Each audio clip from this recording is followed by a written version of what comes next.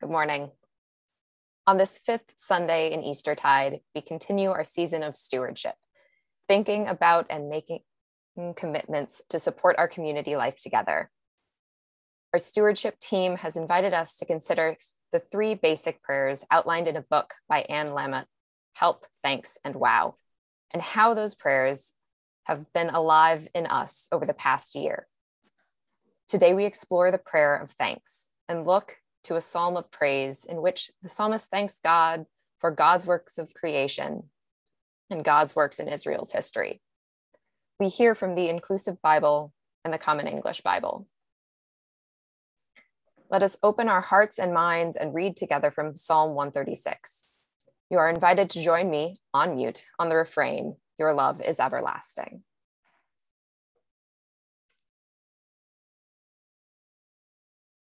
Thank you, Yahweh, for you are good. Your love is everlasting. Thank you, God of gods. Your love is everlasting. Thank you, Sovereign of sovereigns. Your love is everlasting. You alone perform such great marvels. Your love is everlasting. Your wisdom made the heavens. Your love is everlasting. You spread the land out over the waters. Your love is everlasting. You made the great lights. Your love is everlasting. The sun to govern the day. Your love is everlasting. Moon and stars to govern the night. Your love is everlasting. You struck down the firstborn of Egypt. Your love is everlasting, and brought Israel out. Your love is everlasting. With mighty hand and outstretched arm, your love is everlasting. You split the sea of reeds. Your love is everlasting, and led Israel through the middle. Your love is everlasting, and drowned Pharaoh and the armies of Egypt. Your love is everlasting. You led your people through the wilderness. Your love is everlasting, and struck down mighty rulers. Your love is everlasting. You cut down famous leaders. Your love is everlasting.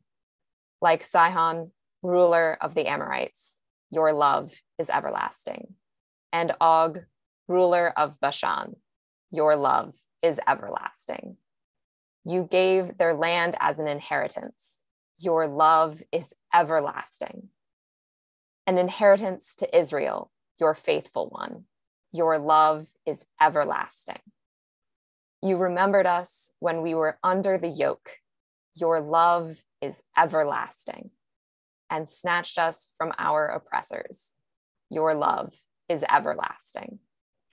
You are the one who provides food for all living things.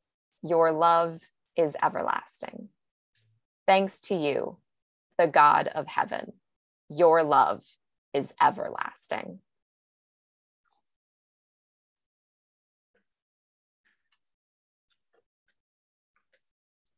The wisdom of God for the people of God. Thanks be to God.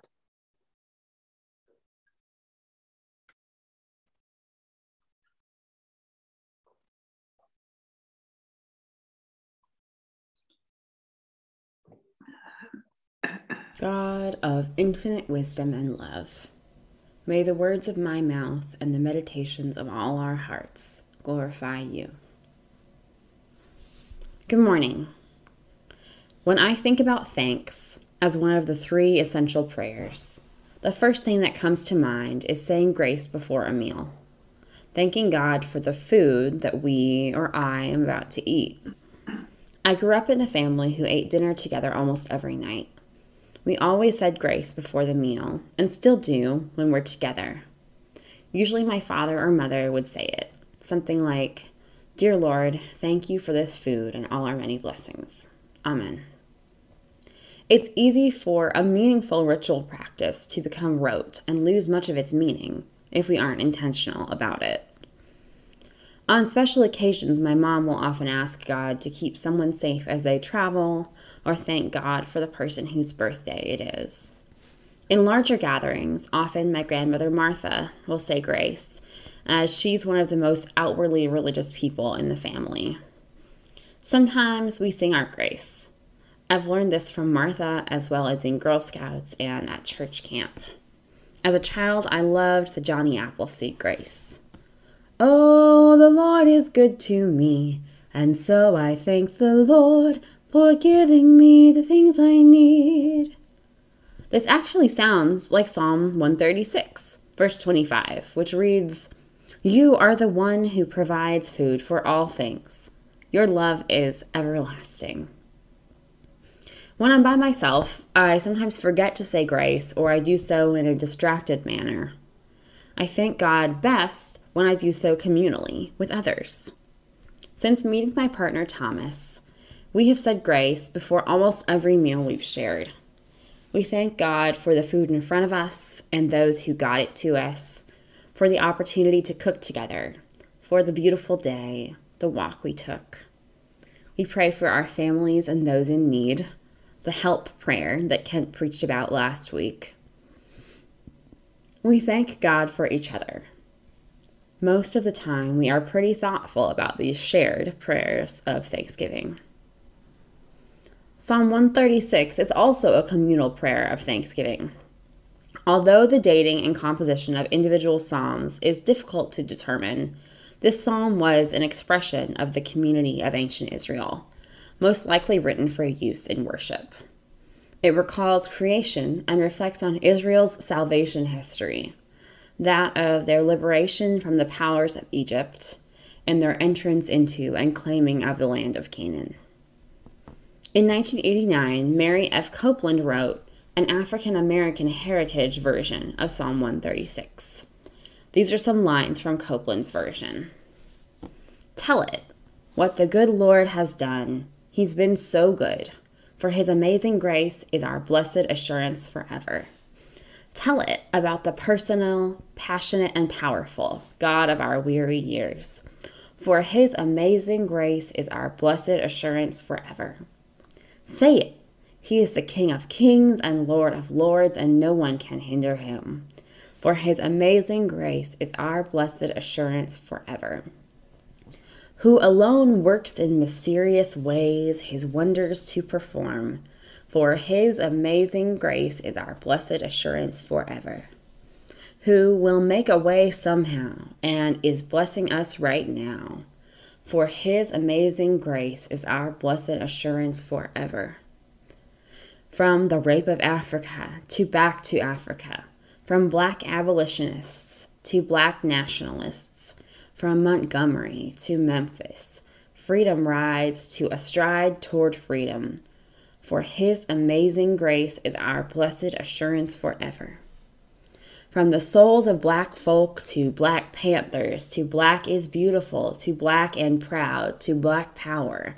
From black theology to black religion and black radicalism to unashamedly black and unapologetically Christian. For his amazing grace is our blessed assurance forever. Oh, give thanks to our precious Lord, who causes us to remember nothing but a God, who causes us to reflect how we got over, who causes us to affirm we shall overcome, who causes us to believe he's coming back again so soon. For his amazing grace is our blessed assurance forever. This is an example of creative hermeneutics, or biblical interpretation from the context of a particular community. In this Psalm 136, Copeland outlines significant events in African American and simply American history. She thanks God for seeing God's people through again and again. In his book, Preaching and the Literary Forms of the Bible, Thomas G. Long expresses that Psalms are most often products of communal worship and are meant to be used in communal worship. He writes, "The Psalms are poems which eventually became sung, chanted, or recited over and over again in worship, and thus were stylized to fit into the liturgical context. Long quotes Patrick Miller, who writes that the Psalms have functioned in the worship of the community of faith, Jewish and Christian, widely, extensively, and without break. So when we consider Psalm 136 as a psalm of community, a psalm of liberation for the Black community, for the people of Israel, how would Psalm 136 sound coming from our communities today? Maybe United Parish would pray these things, many of which are quotes from you all, collected by the stewardship team. God, thanks for all the blessings you have bestowed on us, especially for my health and the health of my family and friends. Your love is everlasting. For the laughter and imagination of children, for my loving family, for our beautiful church community, your love is everlasting. For the unrelenting bravery and work of healthcare providers, for essential workers in every area of society, your love is everlasting. For not letting us get away with ignoring injustice, your love is everlasting. For allowing us to be the church in your vast creation, your love is everlasting.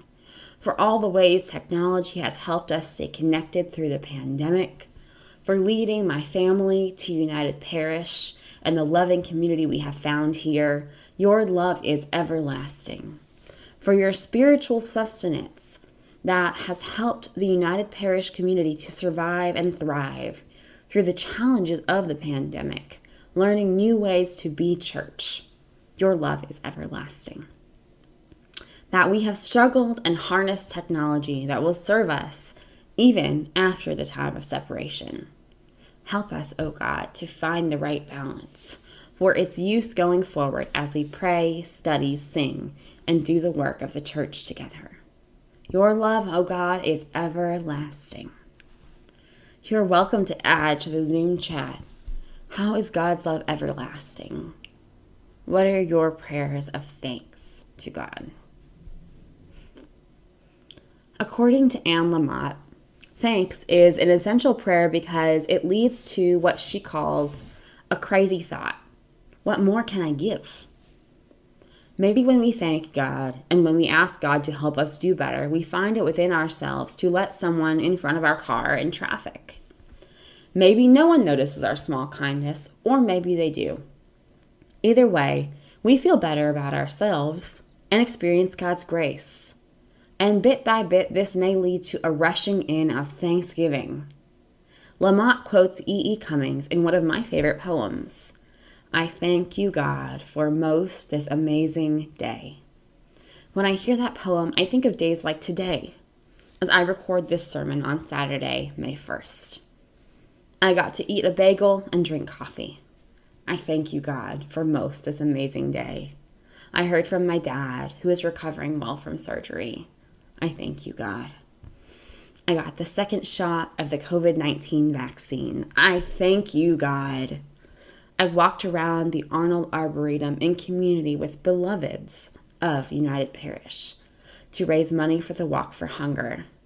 Cummings writes, I thank you, God, for the leaping, greenly spirits of trees and a blue, true dream of sky. So maybe this thanks leads me to call my family more often. Maybe it leads me to reinvigorate my passion for alleviating food insecurity and hunger. Maybe it leads me to ministries of climate activism and outdoor worship. And then more thanks and more help, thanks, and even wow.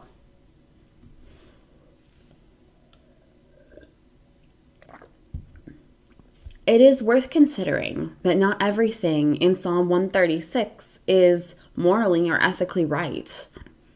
The writer thanks God for the killing of Egypt's firstborns, including children, and for the other deaths in the process of Israel's liberation. It celebrates the the taking and destruction of native lands in Canaan. On this topic, John J. Collins writes, "The book of Psalms is not a book of moral instruction. It is primarily a record of ancient Israel and Judah at prayer. Countless generations of Jews and Christians have felt the words of the Psalter appropriate to express their own prayers and feelings. The need to express feelings, however, is no guarantee that these feelings are edifying or that they can serve as moral guidelines." I recall womanist biblical scholar Renita Weems, who criticizes the negative view of Egyptians in the Exodus story, reminding us that liberation for some is not the same as true liberation for all. If you remember anything about Psalm 136, I hope you'll remember that it is a prayer of thanksgiving from a community for communities. So today and every day, let's give thanks to God, to one another, and even to ourselves. Thanks in community. Thanks for community. We thank you, God, for this precious day.